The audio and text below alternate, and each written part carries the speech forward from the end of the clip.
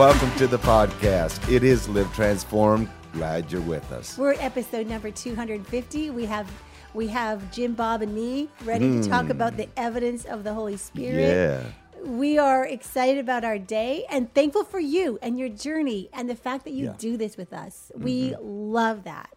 And so what a great topic, you guys, talking about the Holy Spirit. Very, very much so. There was something, our son David consults us, with regards to podcasts and, just kind of the social side of things. And, we do it differently than others. And I know we could do so many other things better. But he says, you know what, Dad? He says, typically people do not go back and listen to previous podcasts. Mm-hmm. He says, typically, they just kind of jump in where they are and then begin to move forward. Well, I really can't encourage you enough because we do take this journey and they do kind of link together. So in the previous podcast, just go back to episode 248 and 49. Here we are in 50. But we're talking about the Holy Spirit, and I really do encourage you to, build that foundation as we move forward together. I have a lot of people tell me that they will go back on these podcasts. Me too, actually. Yeah. Everyone that we experience that does it, then it's like the benefit, it just multiplies in their life. And when we recommend this podcast, especially to those who we have therapy sessions with, we say, hey, start listening to Live Transformed. We think it's going to really benefit your life.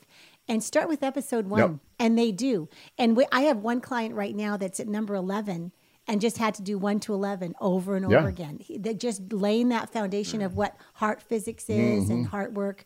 So it's fun to talk about this because maybe you're listening and you haven't done that. Yeah. Just even add it to the repertoire. Go back to number 1 and just start listening through because I love the foundation that we laid at the beginning. Yeah.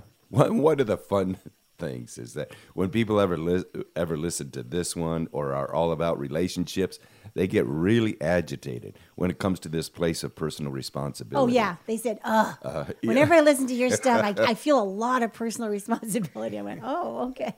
Well, and, the real truth is everything Jesus taught, he taught from a perspective of personal responsibility because the message of the kingdom is where you are entering into a realm where the king has the authority. And so you're entering into that realm and you are choosing to become a citizen of this kingdom, which means just like, Audrey, when you went through and you became a citizen of the United States, there were certain things you had to agree to. Yes. And so, it's kind of odd that people want to come into the kingdom of God. And I want all the benefits, but don't ask me to do nothing. I had to reassure them that I could speak the language. I knew the foundations. I knew the history. I knew the politics. I had to take a test. I mean, all the stuff to become a U.S. citizen. It's really interesting, isn't it? That's a good way of looking at it. Just last night, I personally, knowing that we're taking personal responsibility actually is so empowering. Because now I'm not waiting for a miracle and this is the part of my life in the kingdom that's been so empowering because I'm not waiting for the miracle or waiting for his presence or waiting for that special God moment. I'm understanding that I get to have those and have access to those all the time. That's exciting to me. There are people that I love their teaching. I respect them, but they will not give up this religious idea that God shows up at the 12th hour. And so really what that kind of does, it presents this thing of, I'm here. God, you didn't show up. You're not on time as usual. You're running behind. And, I just can't hardly take anymore. So why are you breaking my back before you take this load off of me? And so it's horrible. You're calling God so rude. That means you're basically saying, God, you are so rude to wait till the last minute. And so God's never late, but he's seldom early. How many times have you heard that one? So and personal responsibility is sort of like, God, you have told me what you will do. Yes. Now, the question is, do I think you're a liar or do I think you're telling the truth? If I think you're telling the truth, that's called faith. I believe what you already said. So then I act on it. And in the chain of events, then when I act on it, the Holy Spirit comes alongside and manifests it in the physical world. Hallelujah. Drop the mic. Drop the mic. And that's all we got to say. And that's all we got to say about that. So, no, personal responsibility. There's so much incredible freedom and no confusion. You know, something I just was revisiting this week, and we talked about it several weeks ago. You know, we talked about the entropy concept and how that in creation, as far as we can tell, you know, every night when darkness came, and again, people don't understand light and dark. So I just, you know, they just think, okay, one's sin and one's something righteousness or something. You know, light and darkness alters our perception. When you get into darkness, you can't clearly distinguish things that you're seeing, you know, and so with that darkness becomes difficulty of perception, but also with that darkness comes confusion and deterioration. And so in the beginning, you know, before sin came into the world, every night the entire earth and maybe the entire universe, you know, went into entropy. But every morning when the light would come and you could see clearly and you could understand what you're seeing and all these things, then you overcame the entropy of the previous day or the previous night. And so, you know, that's a concept that we have to understand. You know, when the Apostle John talks about walking in the light, I just don't think many people get it. He's talking about walking in the light of something that is clear. Yes. It is understandable. Yes. There is no confusion in it. And you know, the only time God's word gets confusing is when we make it religious and try to make it fit what we want it to fit. Exactly. But there's nothing about God. You know, I really didn't know this till recently, and I don't know if the name Allah means this specifically, but the whole concept of Allah is He's the unknowable one.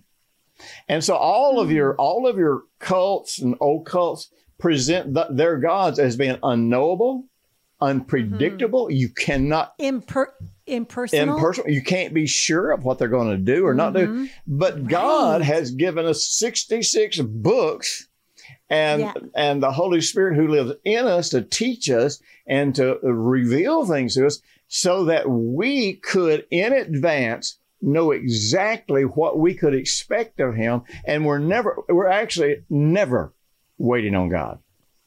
No. Isn't that exciting? I don't like waiting. I'm not a naturally patient person. And most of my Christian walk was waiting for Him to answer a particular prayer or waiting for Him to show up with His extreme presence. That's just what religion had conditioned me in how I thought. And so when someone says they've been listening to all our podcasts and going, and I'm just thinking, this is the best news I could give you, is that you actually do co-create with God. And every morning when you wake up to that new day, you can be in absolute agreement, as you said, with faith. Absolutely. That He's actually already done it. It's already, all those promises are accessible. And now Jesus is giving you the Holy Spirit to give you the spirit of wisdom of how to access that, how to expect it, how to accept it, all of the things that, and becoming aware of it, how to focus on it, all the things that, you know, are tools that bring us into really experiencing the goodness of God. And, you know, all of those tools bring us more into the light. Yes, true. Where we have understanding, where we can, you know, and the light makes it possible for us to grasp and perceive the source of life and see Jesus as the source of life. And so, so you stop and think, this concept of always waiting on God, this totally violates the fact that Jesus said the Holy Spirit is the helper, not the doer. Right. And so we're grieving the Holy Spirit. You know, and you know, we talked about this, you know, a couple of programs back, but one of the things you got to remember, it is what many Christians believe about the Holy Spirit is totally insulting and unscriptural, because we have this impersonal concept of the Holy Spirit as if he's just a force or or influence here in planet Earth. But I had somebody the other day where I talked about Jesus and the Trinity, and I had somebody make a comment, and it's like no, there's not another one. Jesus is the one. And it's like, well, bless your heart. Maybe, I mean, did you think Jesus was just making up stuff about when he was talking to God the Father? Did you think he was just pretending like there was a Holy Spirit? That there's a Godhead, God the Father, God the Son, God the Holy Spirit. And so, but we create this impersonal concept of the Holy Spirit. So we're not in a compassionate, communicative relationship. We're not receiving direction and teaching and instruction from the Holy Spirit because we're not seeing him as personal. But also we put ourselves in a place where he's not a compassionate, personal individual being. Then he's not here helping us in advance. We're always at that waiting for my back to break, stage, because he's really not taking the initiative, and he is not supposed to take the initiative, because as the helper, he listens to us. He doesn't intrude upon us. He doesn't force his will upon us. But so it's not that we're waiting on him. It's the fact that he is always waiting on us. He's always ready to act. Wow. This is all extremely encouraging. And then when, just dovetailing from last week's podcast, we are the doers. Yeah. We are to be the doers of the word. Absolutely. And so maybe we can talk about clearly how we can do that in a practical way. How are we doers of the word? How do we access and enjoy the help of the Holy Spirit in our daily times together? Well, if we're the doer and he's the helper, then if we do not know what to expect of him, then we're afraid that we'll do something and he won't be there to help. Because we make the will of God such a mystery, which is not a mystery in the sense that God doesn't want you to know. God has, like I said, he's given us 66 books of the Bible. He's given us Jesus. He's given us his names. He's given us the Holy Spirit. He's given us everything imaginable so we can know exactly who he is, exactly what his character and nature is, and exactly what we could rely on him to always do. So there is nothing to wait on. It's just whether or not we believe what he has shown us. And if we believe it, then we act on it. We become the doer. So we'll kind of get into the application of that. But I want to talk about application from a little bit different perspective. Great. I asked the question last week. How many people do you know that are praying for revival and praying for God to move and wanting God to come and solve all these problems that are happening in the world? But they're ready to fully cooperate with the Holy Spirit and allow him to express his gifts through them, allow him to express his character. And what did you say, about 20? I said 20. Yeah. I was just off the top. No, and it's probably right. So, but I do want to say this. One of the reasons I think that much of the church is so skeptical of the Holy Spirit is because of unscriptural ways that the Holy Spirit has been represented over the last 60, 70 years. Yes. The Pentecostals presented the idea that if the Holy Spirit came upon you, that basically you just lost your mind. You had no idea what you said. You have no idea what you did. You were out of control and you had no freedom of choice in this. And so people look at that and they're like, oh. And I have no responsibility. Oh, that's right. That's right.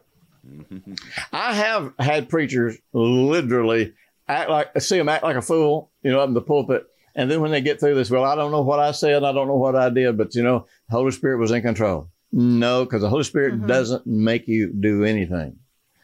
Now, we will get into this on this series, where the Bible talks about the fact that if you're not led by the Spirit, then you are not experiencing sonship. So, and that's really, really challenging. But that being led is not being forced. It's not being coerced. It's not having, the demand made on you. So here's another thing. Of course, the Pentecostals and even the early charismatic movement was so unscriptural in many of their concepts of the Holy Spirit. And so,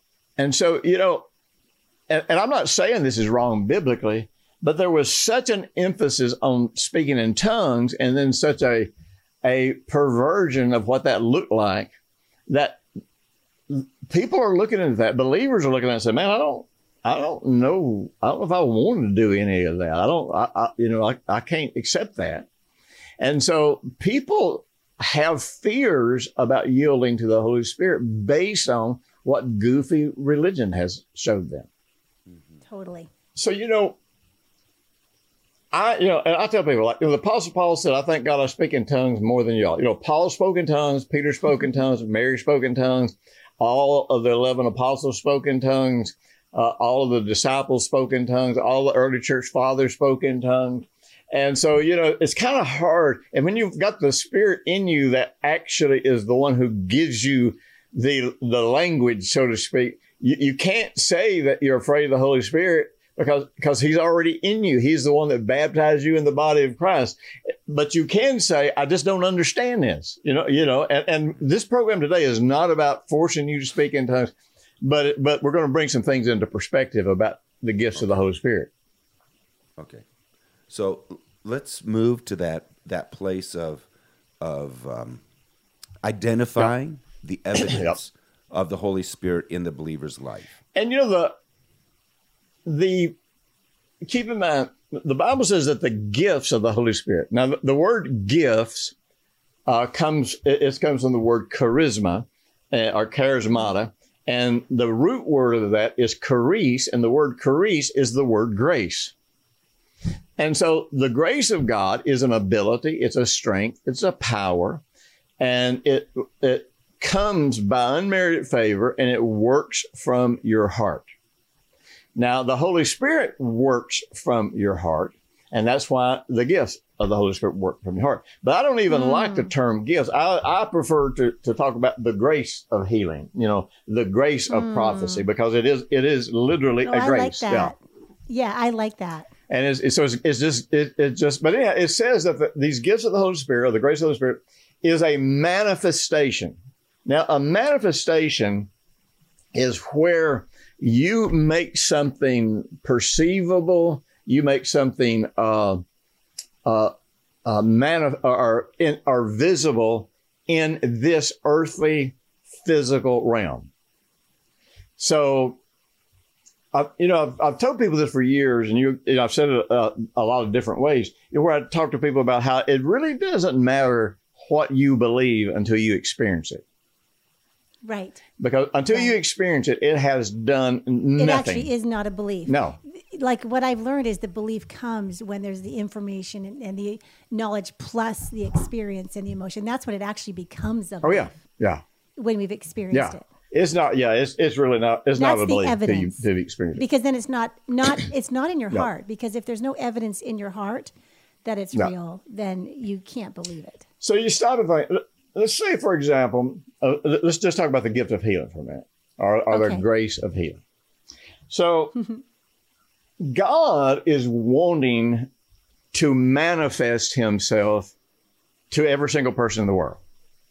He's wanting every person in the world to experience the fact that he's alive, that he loves them, that he cares about cares about their situation, wants to bring them great benefit, all that kind of stuff. So, but that can only happen if the truth of who God is actually manifests in them.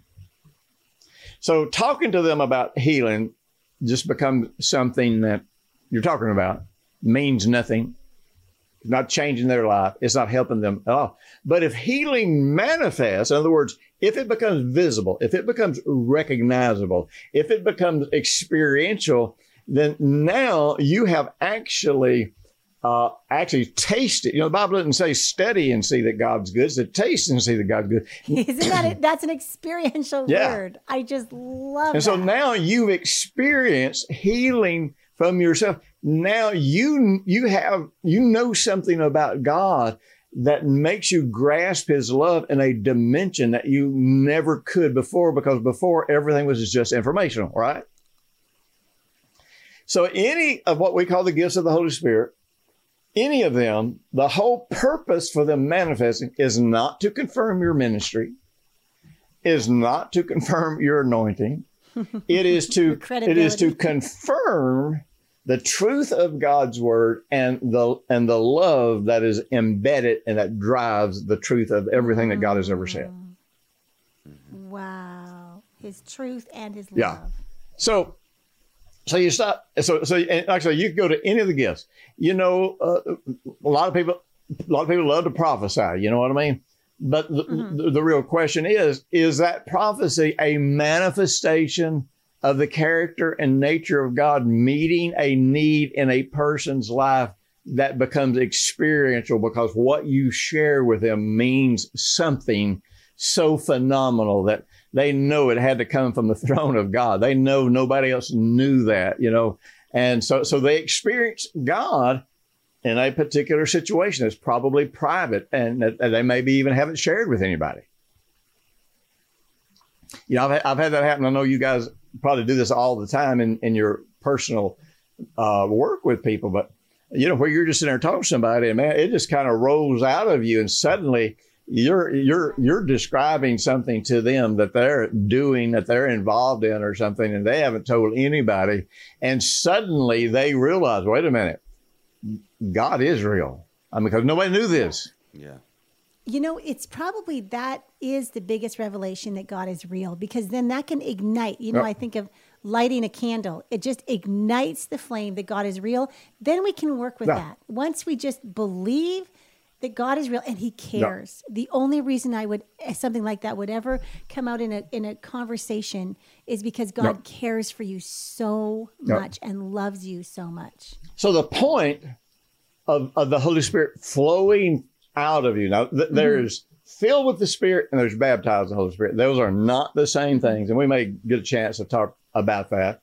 But you know, in condensed version, the concept of being filled with the Spirit has more to do with the Holy Spirit working in us to develop our character and our nature and to bring us about personally. But the baptism of the Holy Spirit is not about what's in you. It's about what's over you, what has covered you over, what's touching the world on the outside. You know, when John baptized with water, he didn't give people a straw and go down there and say, no, suck up as much of that river as you can and drink it. And likewise, when Jesus baptized with the Holy Spirit, he didn't say, all right, try to get the Holy Spirit in you. No, because it's about the Holy Spirit being upon us and about us experiencing power to touch and influence a hurting world around us and get them out of that pain. This might be the place, but again, I don't want to take you off track there, Jim. Would that then be, differentiating between the two, Holy Spirit within, okay, and Holy Spirit upon or through? Would that then also bring us to the place where the apostles ministered the Holy Spirit through the laying on of hands, being that which is upon that would flow through you to others? Yeah. Even when Jesus breathed on the disciples, now this is my opinion. So if anybody disagrees, that's all right. See, I don't think there was anything supernatural about the fact that it was Jesus breathing on them. Remember, the word breath in the Hebrew is the word for spirit. And so when Jesus said, now take the Holy Spirit, it's just like us. You know, we lay hands on people. And Jesus laid hands on people, but he didn't have to lay hands on them to get healed. A lot of people got healed just because he spoke a word to them and by other means. So the Holy Spirit, the laying on of hands is just a physical thing that we do. Oral Roberts back in the from the 50s forward, he used to call that just a point of contact. It's just about making a personal, physical, experiential contact that makes it easier for the person to open up and receive. So when Jesus blew on his disciples, listen, they studied the Old Testament. They all grew up studying the Old Testament in Hebrew. And so when he said, receive the Holy Spirit and breathe on them, it wasn't that his breath was the Holy Spirit. I mean, as far as I can see, it was so much that his breath represented the Holy Spirit. And you say, okay, I've got to take hold of it. So same thing with laying on of hands. We're laying on of hands. But the real truth is the laying on of hands is just a point of contact. It is something that gives them a physiological experience that makes it easier for them to grasp that something's happening. But it is the fact that the Holy Spirit that's not the Holy Spirit working in us. That's the Holy Spirit working through us. That's the Holy Spirit being upon us. That's the Holy Spirit outside of us, touching another person. So everything that God does, he does for love. And you have to understand that anytime a person interprets scripture and comes up with something mean, even if it's something hard, there are some hard things, but that don't mean they're mean. Because everything God ever did, the intention and the motive behind it was always to bring people to an experience of his love, even if it was challenging. When Jesus told people, go and sin no more, there was actually one person that Jesus told, go and sin no more, that if you go back and study in the book of John, this person went to the Pharisees. He was the one that began the persecution that led to Jesus being crucified. And he had gotten a miracle. Wow. But he didn't like it that Jesus told him go and sin no more. But why would Jesus tell him go and sin no more? Because of love. You don't want to get back in this. You don't want to get back in this. You don't want to have your life destroyed again. So now you're free. Stay free. Wow. So, it's interesting. You can be, what's love and loving and literal freedom to one person. If another person isn't ready for it, they take it as condemnation. And you know what I'm saying? Like the very same words can be spoken to two different people. One person can say, wow, this is my freedom, that I even have personal responsibility. Like this is my new level of freedom. And to the other person, it says, nope, not interested. I know. Right. Yeah, and stop talking to me. Yeah. And I don't think I'll be calling you again. So now all of this is I want to make sure everybody understands everything God does, whether you understand it or not, everything God does is done. Actually, it's done in the English, it's the word perfect, to perfect you. But see, the word perfect is like the word fulfilled. It's talking about bringing you to the fulfillment of an intention. And so the intention with God is that you discover that God so loved the world and you just happen to be part of the world so much that he gave his only son for you. And so God perfecting you is everything that God does is to perfect you, to bring you into the experiential fulfillment of his love. So, many, many people would insist that if somebody laid hands on you and prayed for you to get baptized in the Holy Spirit, and that if you didn't speak in tongues, then nothing happened. It didn't work. Right.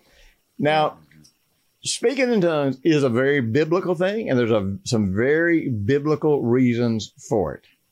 But if the goal of God is for us to experience his love, then maybe we've kind of got the cart before the horse in saying, all right, yes, this is kind of the biblical model, so that's the only way that this can happen. But I want to look at something here, and I want us to look at Luke, the 4th chapter.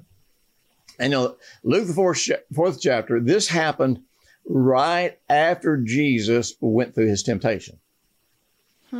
Now, man, I could spend hours on the fact that, number one, the temptation, he was only ready for the temptation after the Holy Spirit came upon him.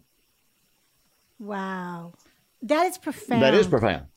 Because he emptied himself, according to the book of Philippians, they call it the great kenosis. And he emptied himself of all of his ability, strength, characteristics as God. And he limited himself to having to function on earth exactly like a human being. Only. Yes.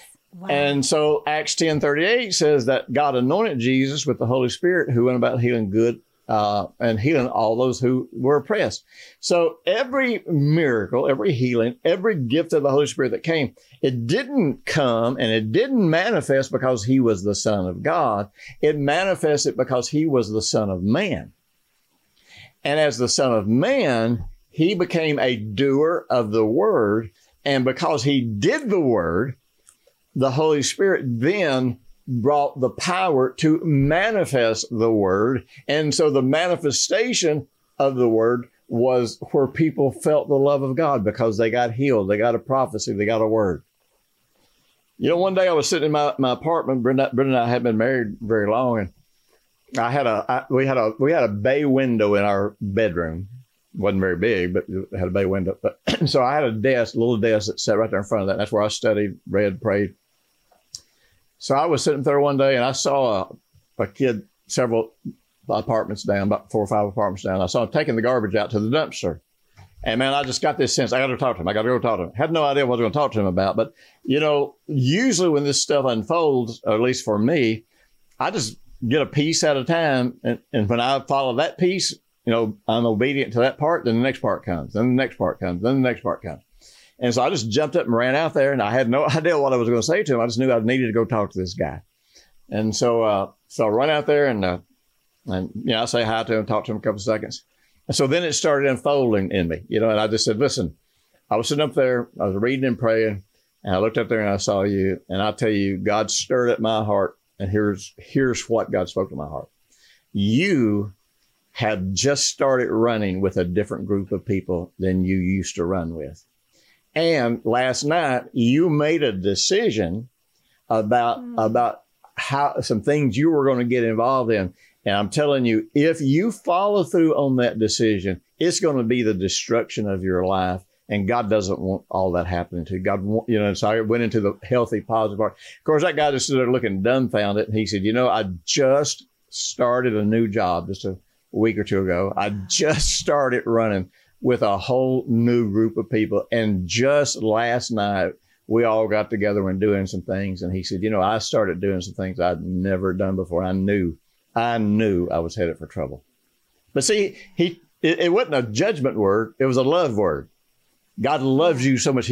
He's got this warning, you know, for you.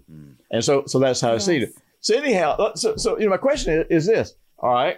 So what do you think would be the greatest demonstration in that situation of God's love for him? And if God's goal is always to perfect people, do you think it did him more good for me to share that with him, which we would call probably a word of knowledge, or if I'd have just run out there and stood in front of him and talked in tongues for a few minutes?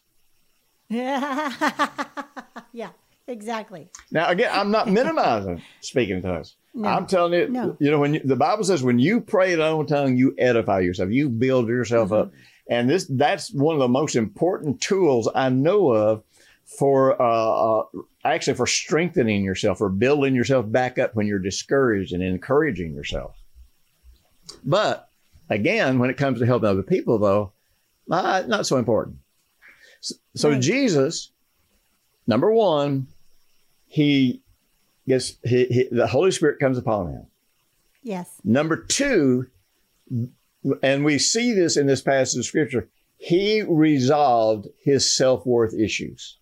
And every one of the temptations were directly related to codependent self-worth issues. Wow. And, you know, to prove himself, prove he was God, and, you know, prove his faith, and, you know, all this kind of stuff. And so then he leaves there and he goes, he begins ministering in Galilee. And so he ends up in Nazareth, and he actually ends up in this synagogue. And so he gets up and he goes up, you know, to the front of the synagogue.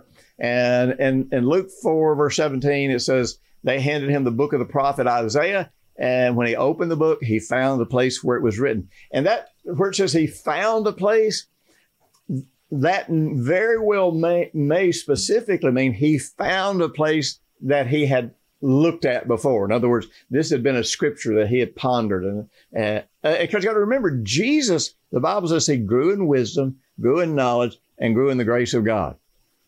And so Jesus had to read the scriptures and learn the scriptures just like we do to discover what his identity was. So, and then he starts reading. And so he says, the Spirit of the Lord is upon me because. Now, yes, I'm good with praying in tongues. I just got to tell you this, though. The most of the way that I have seen charismatics, Pentecostals, and Word of Faith people, most of the ways I have seen people do that, I didn't think was all that healthy. I didn't think they were.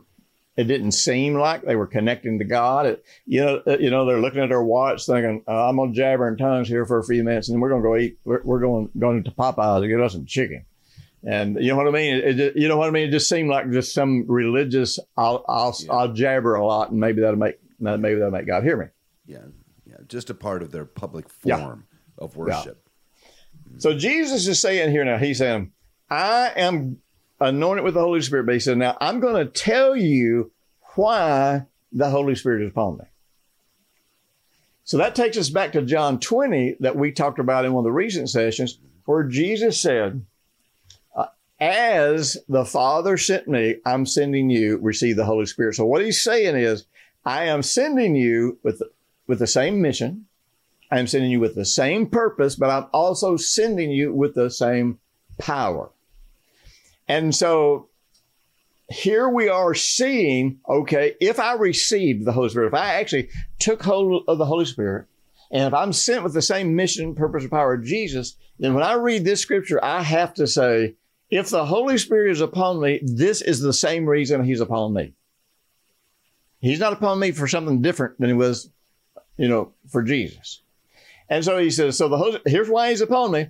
Number one, he's anointed me to preach the gospel to the poor. Now, I'm going to break these down as much as I can in the time that we have, and you guys just interrupt me where we want to. Okay, good. Because I could just run straight through it. And I don't want to do that. I don't want to just run over you here. Yeah. So you don't want to be a bulldozer. Don't want to be a bulldozer. So number one, remember the word anointing is talking about the outside, not the inside. This is not the Holy Spirit coming on the inside of you. This is the Holy Spirit coming upon you. And he's come upon you to preach the gospel to the poor. Now, the word gospel is good news. So the Holy Spirit is not on you to deliver a bunch of judgment and bad news. If it's not good news, it is not gospel. Now, the poor, we know that God has always expressed mercy and compassion for the poor. We know that. But what you will discover in this passage here in Luke, it seems that all of the symptoms that he points out are more symptoms of the heart. And so when he talks about setting the captives free, a lot of people say, yeah, he's talking about casting out demons. No, I don't think so. When he talks about, doing this and that, he's talking about, no, these are pretty much, he is talking about things of the heart. Now, the poor, this word for poor is like a person like a beggar that squatted down and he's got his hand stretched out. You see, the poor recognize their desperate need for God. Now, one of the things that I have discovered in decades of, a lot of one-on-one personal ministry, and that is, I don't want to try to share the gospel with the arrogant because I will force them to blaspheme. I try to pay attention to how receptive people are. And when I see that they're cutting me off, I just stop. I don't try to force it beyond that. Because you waste your time on people that are arrogant, hard-hearted, contrary, then you get discouraged and you think, man, nobody wants this. But you go to people that want this, you get up every day thinking, hey man, everybody wants to get saved today. So it's gospel to the poor, those who are hungry for this, desperate for this. Yeah. And that rebounds exactly out of Matthew 5. where Jesus speaking, in the Beatitudes, the very first statement he makes is God blesses those who are poor in spirit, and realize their need for him, for the kingdom of heaven is theirs. So just that yearning, God, I want you. And I'll tell you, that tells me something about me, in that if I ever come to a place where I'm lost the realization of how desperate I am for God, then I don't think that the Holy Spirit can do anything for me. If I come to that place of, which one of the churches was it that Jesus wrote to? He said, you say that you're wealthy and you have everything and you're dressed all good, everything, but you're poor and naked and blind. Right. So that can happen in us, not just in people that we're ministering to. There's a thing, I think we've talked a little bit about this, the word imminence. Now, imminence, there is a homonym. There's 3 words that are all pronounced exactly the same. And no, I didn't say hominy. I said a homonym. That's a part of speech. and the word imminent or imminence that applies to the gospel, it is where there is a sense of urgency about something that can happen at any moment, and there are no warnings whatsoever. Now, when you look at that, that's a new word for me. When you look at the second coming of Jesus, we do theologically with the second coming of Jesus what we do with a lot of doctrines. We consider them to be synonymous. We overlap different events, and we don't recognize that, these are 2 different events. For example, it's like we loop them all together in one box. Oh, that's that box. Yeah. And so, you read the scripture where Jesus says, he's coming like a thief in the night. And then you read another scripture where it says, no, it's going to be like lightning flashing from the east to the west, and everybody's going to see it. And so you go, oh, and I thought it was a trumpet. Well, yeah, and you got the ones with the trumpet. And so you got what seems like contradictions, but they're only contradictions because we try to make them one event. See, Jesus is actually coming back twice, 2 more times. He's coming back once to meet us in the air, and that's called the rapture. And then we will spend some time with him. We will go through the marriage ceremony. We will go through whatever, we go through in that period of time. And then we come back with him to overthrow the Antichrist and then to serve in his government here on planet Earth during the millennium. Yes. So he's actually coming twice. Once, nobody sees him but us because we go to meet him. But actually what we call the second coming, he's coming back and we're coming with him. Now what you start realizing is all of the scriptures that talk about him coming back and bringing us with him, all of those scriptures give you conditions. They give you signs. They give you things to look for, to recognize that time is very near. But the references to him coming and getting his bride, there are no signs, there are no warnings. So it is imminent. And we are supposed to live with this sense of urgency that says, yeah, he's been gone 2,000 years, but you know what? Any day. Any day. Right. And when you lose that sense of urgency, man, you change. And in Jesus, remember, most of his parables of the kingdom, which people don't understand, the parables are about the kingdom. They're not about how to get saved. But just think about how many parables where he'll say, well, the master left and he stayed gone so long that the people just kind of thought he ain't coming. And then they started, doing this and doing that. And so all through his parables, all of the places where people lost a sense of imminence, they just kind of lost their mind and started living anyway. Well, I'm just telling you, for me personally, I don't want to lose my urgency. I'd rather go through my whole life expecting him to come and him not come than for me to play it cool and cool off. Right. Right. Occupy till he comes. And what we're talking about here, this isn't scary. No. This isn't to scare you into anything. No, but definitely this is not. absolutely thrilling. Yeah. Yes. That with the work and the relationship that we have with the Holy Spirit, I can remain engaged, active, anticipating. I am the one with hope. Yeah. I'm the one with peace in the room. Yeah. You know, I that's who I am in this. And I think religion has, entered in, and that's where that self-deception comes in. Yeah. And then fear just wants to come in and rob us of the relationship that we can have with the Holy Spirit. Most of the 21st century church is living in the warning that Peter gave, that the Apostle Peter gave, where he said, as we get down this time, people are going to say, well, where's the proof of his coming? Everything's going on just like it always has. In other words, you're just a fool if you're actually expecting him to come any minute. Wow, that's really good, Jim. Yeah, and so I don't want to be a fool. I don't want to be that person that says, you know what, I'm going to get in sin because it don't matter anyhow. Grace of God. I don't want to be that person, man. And I don't want to get in sin because it's painful. No, I know, absolutely. I've been there. I can testify to all that. Yeah. So then he goes on to say, and he's talking about the reasons that the Holy Spirit's on him. First and foremost, preaching good news to the people who want it and who are desperate for it.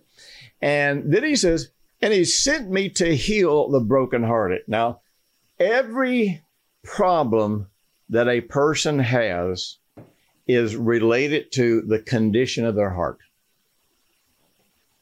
That's it. Now, if you go to the book of Jeremiah, and I forget the scripture reference off the top of my head, but if you go to the book of Jeremiah, you'll read this scripture that says, the heart is desperately wicked above all things. Who can know it? Or some translations said desperately deceitful.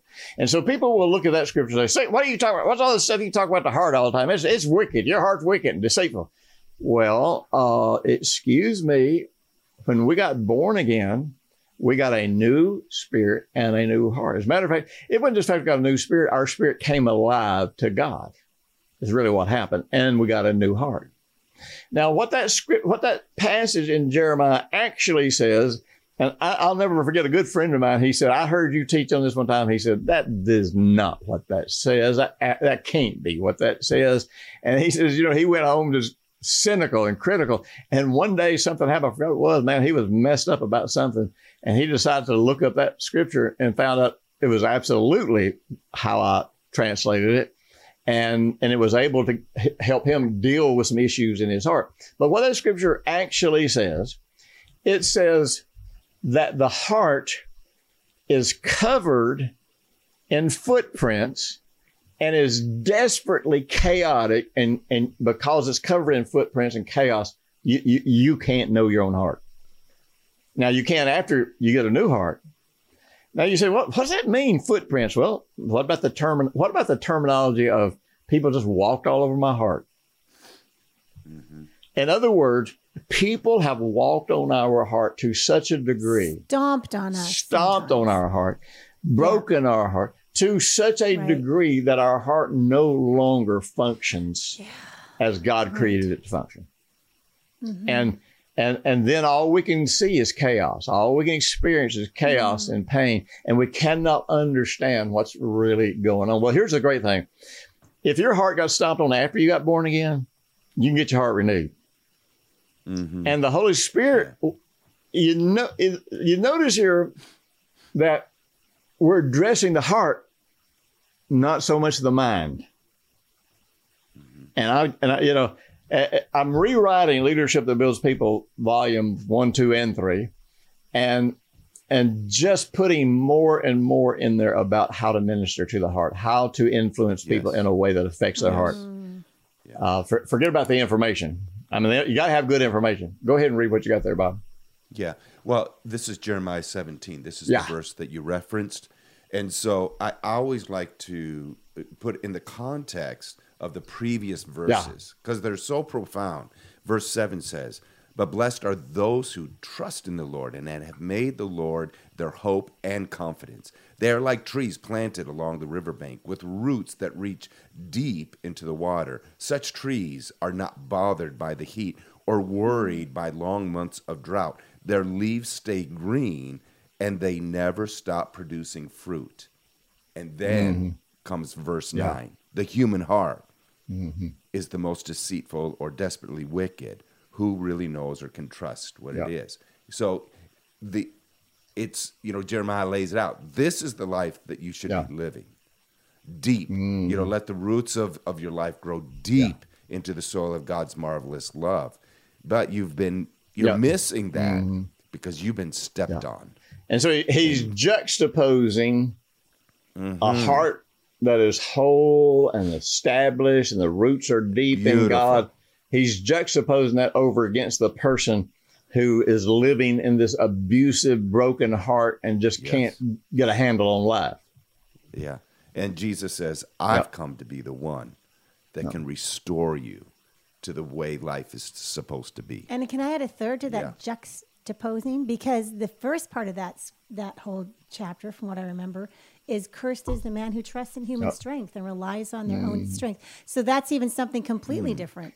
Like that's that pride. Well, and again, we're talking about the role or my relationship with the Holy Spirit. Yes. You see, I trust in the Lord. And that is a work of the Holy Spirit in my life as he is my paraclete comes alongside me. So we have the one at the beginning that, I don't need the Holy Spirit. I trust in my human strength.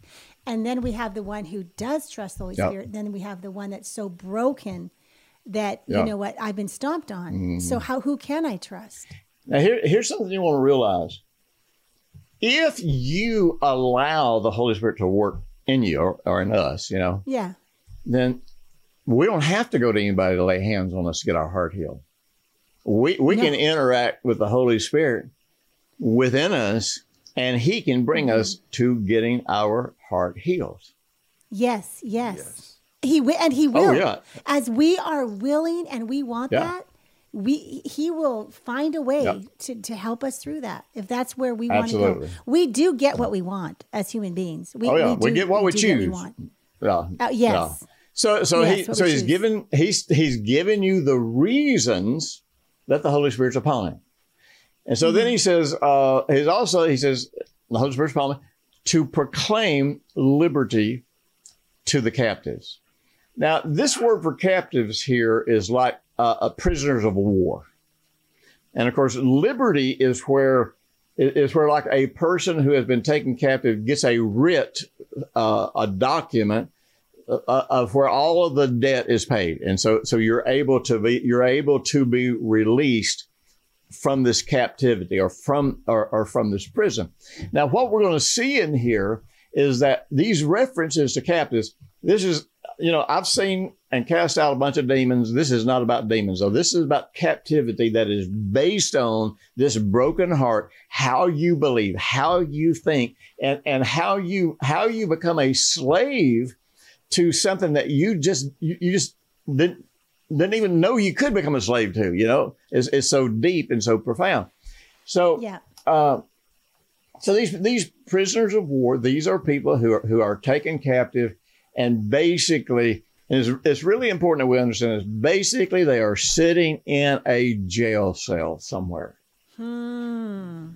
So but then it says, he starts kind of going into how he's going to set you free here, because, all right, I'm going to deal with your heart. And even though you're sitting in this prison of darkness and you see no hope of you can't even figure out how you can get out because it's dark. All you know is you're in a prison, it's dark. Because, they didn't have windows in their prisons. They weren't ventilated. They didn't have candles. I mean, they sat in dark cells, and if you went to prison, you could spend 20 years in a cell that a light, you never saw a light unless somebody walked by on down a hallway or something with a candle in total darkness. You couldn't see anything. You had no hope at all. So he says, so what I'm going to do now is I'm going to recover sight to the blind. I think the King James says, open the eyes of the blind. And again, this is not talking about physical blindness. Physical blindness, right. Now, I always use, there's two places that I always go to whenever whenever I'm talking about this passage of scripture right here. And one is in Mark 6, where Jesus fed the 5,000. And when he fed the 5,000, if you'll remember, there were 5,000 men, which meant there was probably at least 5,000 women, who knows how many children. So there could have been 20,000 people. Mm-hmm. And so the disciples are like, man, Lord, you got to send these people somewhere. They are going to starve to death. There's not even a Waffle House anywhere around here. You got to send them somewhere. And Jesus said, and I just love, and we miss this. I mean, this is one of these things that just sails by us. He says, you feed them. Now, he was giving, remember, wow. He had sent them out, laying hands on the sick. He had sent them out, cast out demons. He had sent them out. So he's sort of saying, what's different about this? Why don't you step up? I mean, that's kind of what it comes down to. So they thought, okay. So they go out and what they do is they try to find resources, and they find 5 loaves of bread and 2 fish. So now the problem is they looked at a problem from a natural perspective, and they looked for natural resources to solve this problem. And so they go back to Jesus, like, well, this is it, 5 loaves, 2 fish. That's all we got. And so Jesus said, look, get everybody to sit down. He gets everybody orderly, gets everybody sits down, and, groups of 50s and whatever, 100s and 10s or whatever. And so Jesus does something in Mark 6 that is so phenomenal. It says, so he takes the bread and the fish. And the King James says, and he looked up into heaven, and he blessed and broke the bread and passed it out. Well, that phrase, look up into heaven, in the Greek is the exact phrase that's in Luke chapter 4, where it says recovering sight. So Jesus was looking to heaven to recover his sight. I always talk about how the glory of God is God's view, God's opinion, which means it's a reality. It's God's reality. Now, God's view was that, okay, 5 loaves, 2 fish, we got plenty to eat. Now, if Jesus was a man tempted every way, just like we would be, I know how I would be tempted sitting there. I'd be going, I don't know. I don't, the demand is greater than my resources. I would have been just as carnal as the disciples and just looking at what the natural resources were. Now, if Jesus was a man, he had to have a moment of that temptation. If he's tempted in every way, like I say, there had to be at some point where that flew across his mind. It's like, the demand is so way greater than the resources. Mm-hmm. So what did he do? He recovered sight. And see, because Jesus lived from his heart, because he developed his heart, all this kind of stuff, it was just almost, it took him a nanosecond to come back to God's perspective. And this is why I can't emphasize it enough. Man, we need to deliberately, consciously live out of our heart, listen to our heart, follow our heart, so that there's never anything we have to work up. Mm-hmm. Mm-hmm. Mm-hmm. For one of the phrases I use is, I just want to practice his presence. Yeah. That's what I want to do, so that it is very natural. Yeah. And that's a great way to put it. So Jesus recovers that. Now then he did something so different than how we were taught to do it, when we were taught about faith. Jesus didn't grab the bread and the fish, start confessing a bunch of stuff. He didn't ask God to start saying thank you 1,000 times. He didn't ask God to do anything. He didn't say, God, will you multiply this? The only time, what was it? When he raised Lazarus from the dead, he prayed, and he didn't ask God to raise him. He raised him. But he prayed, and he said, and the only reason I'm praying, God, is for their sake. Jesus didn't ask God to work miracles. He used his authority to work miracles and relied on the same Holy Spirit that we have to manifest those miracles in the lives of the people. So he didn't do all this chicken scratching that we do and then try to say it loud enough and long enough and hard enough to get the bread to multiply. What he did first, he recovered sight for himself to see it from God's perspective. But then once that was established in his heart, then he blessed it. That's where he just spoke to it and said, you will multiply, or something as simple as that.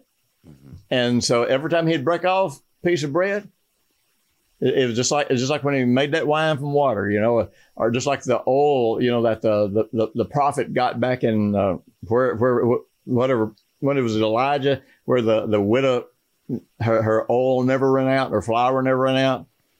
Every time she just go dip it out, there would always be more there until the drought was over. So recovering sight for these people that are prisoners of war, they're sitting in a prison. The problem is, from a heart perspective, they have to recover sight to see things from God's perspective. So the Spirit of God wasn't on Jesus to tell them what all they'd done wrong to end up in that situation. He didn't tell them what they did wrong. He didn't tell them all the reasons they got there. He just said, this is the solution. Just like he would tell the cripple, stand up and walk. I've thought about that a million times. I've laid in bed and thought about that for hours at a time. Jesus walks up to you and says, stand up and walk. And you say, well, I would, but I'm crippled. He said, well, stand up and walk, you won't be crippled. But I can't stand up and walk because I'm crippled. You know what I mean? It's just one of those that would just go back and forth. Stand up and walk. Can't because I'm crippled. Well, but if you'll walk, you won't be crippled anymore. Well, I know. And if I could walk, I wouldn't be crippled, but can't walk because I'm crippled. You know what I mean? It's just one of those. And I kind of, that's the way I kind of see all this is you know, if we're preaching the good news is here's the solution. And that's it. And they either respond to it or they don't. But in Isaiah 42, I just want to go to this. In Isaiah 42, another one of those passages in Isaiah where it talks about where it talks about the Holy Spirit being upon us, and so in verse 7, actually the last part of verse 6, he says, you know, that he's given, you know, the Messiah as a covenant to the people and as a light to the Gentiles. But verse 7, he says, to open blind eyes and to bring out prisoners from the prison, those who sit in darkness from the prison house. Now, what's interesting about this, see, when Jesus was raised from the dead, just like the veil in the temple was torn from the top to the bottom, and you had free access to go in the presence of God, every prison door and every heart was open. There's not one person that's waiting on God to show up and do something. Yeah. The problem is they are not trusting God to open their eyes. They're not saying, God, show me how to get out of here. They're not saying, give me the wisdom to figure out how to get out of this dark cell, because they don't even know that the door has been open. It's too dark for them to know that. And so when he opens the eyes of your heart by the gospel that he preaches to you, your heart perceives that the door is open, and all you got to do is get up and walk out. That's it. Yeah. That's it. That's it. And then he goes on to say, here's another reason this Spirit's on me, is to set at liberty those that are oppressed or bruised. Now, a bruise, when you hit, you know, yourself on your arm or your leg or something, so what happens is blood actually escapes from the blood vessels. And that blood goes out into that area where you were hit. Now, that blood coagulates. And when that blood coagulates, then actually blood stops flowing through that area. It's like it becomes stopped up. Well, when it becomes stopped up and blood's not going to flow into that area, number one, no nutrients are getting into that area. Number two, no oxygen is getting into that area. Right, but number three, which is the most important, no voltage is getting into that area. Oh, no energy. No energy. Right. And so what he's saying is, I am going to open the bruises. I'm going to open your eyes, and I'm not just going to get you out of prison. I am going to open the bruises so good. Yes. that put you here. Wow. I'm going to heal these bruises in your heart and make you think you deserve to be here and whatever, you know. I'm going to bring nutrients. Yeah. I'm going to bring truth. I'm going to bring power, energy. Yeah. I'm going to bring all to those places where it's been stagnant. It's going to flow through you and it's going to open those places up, and you're going to stop hurting. And then this next verse is so interesting because in my mind, which I could be wrong, in my mind, he kind of qualifies. He brings everything to a qualifying point right here. And he says, and basically he says, what I'm doing is I'm proclaiming the acceptable year of the Lord. Now, the acceptable year of the Lord is the year of Jubilee. And the year of Jubilee, it doesn't matter in the year of Jubilee. It doesn't matter why you owe a debt. It doesn't matter if your mama got sick and, you know, you were hiring doctors and it was all legitimate. It was act of love and compassion, and you ended up losing your inheritance. Because this is key. Forgiving debts doesn't just mean the debt has gone away. It means the inheritance, the land, the family land that you sold comes back to you. And so it doesn't matter if you got in trouble because you were a fool. Doesn't matter if you got in trouble because you were wicked. Doesn't matter if you ended up there because because there was a natural emergency in the family. He says, I'm going to take you through this process. I'm going to open the eyes of your heart. I'm going to, I am going to get you a writ of the debt paid. That says that the debt is paid. I'm going to open up all the bruises and hurts and pains in your life that got you here. And he says, because this is the year of Jubilee, because in me, there is not a partial redemption. There's not a partial forgiveness. It is absolute forgiveness, and everything's paid. Now, before we get right back to the subject, you notice that if you go and read this in Isaiah 61, that sentence doesn't stop there. Proclaim the year of Jubilee. The second half of that sentence in Isaiah 61 says, and proclaim what is the year or the day of the Lord's vengeance. Right. So you think, well, wait a minute.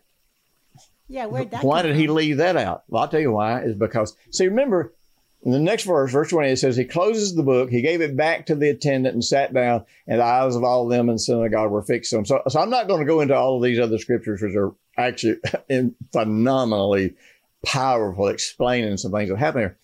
But you see, all the way to this sentence, he was explaining what's going to happen while he's here. He's fulfilled this day. In my first coming, this is what I'm here to do.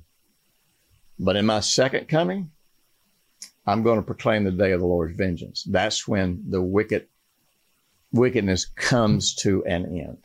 And so he's making a distinction between him coming the first time and being the suffering Savior, and when he comes the next time to put an end to the Antichrist and the wickedness and the corruption on planet Earth. I think that's incredibly cool. Yeah. So good. So here's the question that I would beg to ask. All of the people who are afraid that if the Holy Spirit comes upon you, you'll jump around like a chicken and, start rolling in the aisle and, swinging on the chandelier and all that kind of stuff. Wait a minute. You don't find any of that stuff in the Bible. So that is just pure emotionalism. That's all. But Jesus says, this is what the Holy Spirit is going to be trying to lead you to do. So maybe next week we might get into being led by the Spirit and how that factors in here. I love that. I love that direction. So my question is this: how is this offensive? Right. What about this is embarrassing? Nothing. It's all back to one of my favorite words, freedom. Unless you are embarrassed by the gospel, unless you're ashamed of Jesus, and are probably, most of the people that listen to this broadcast are really people who are seriously pursuing God. But maybe here's what it really is that you're afraid of. You're afraid you will try to do something and nothing will happen. And you'll be left standing there with egg on your face because you tried to be a doer of the word and the Holy Spirit didn't show up and help you and manifest it. So next week, we'll talk about it. We'll talk about being led by the Spirit. Yeah, I love that. Yeah, again, we really invite you just to continue the journey with us. Yes. And being led by the Spirit is very, very real. And I know that, just as you're hearing the podcast today, just recognize how the Holy Spirit has come alongside and is working within you and is really desiring to lead you to a place of healing and wholeness. He wants to heal your broken heart. Yeah. And enlarge your capacity then to move into this place of complete trust in him. Yes. And now, without effort, I walk in his leading and his guidance. Blessed are those who trust in the Lord. They are like the tree planted by the streams of water. That's right. Good. Taste and see that the Lord is good. Maybe between now and next week, you might just go back and read this verse several times. And you might just bring yourself to the decision. Do I want the Holy Spirit? I mean, you got to make a mind because you may not want it. And ain't nobody going to hear you but you and God. You're not going to have to say this in front of us. You're not going to say this in front of your pastor. You're not going to say, but maybe it's time for you to go and read a scripture like this scripture specifically and just say, do I actually want to let the Spirit of God work through me like this in other people's lives? And just make a decision. You know what? If you don't want it, the only option, you got two options. Harden your heart and just shut down and just close God out. But that means he can't lead you in ways to help you too. It means when you shut him out, you just shut him out. You can't hear him at all.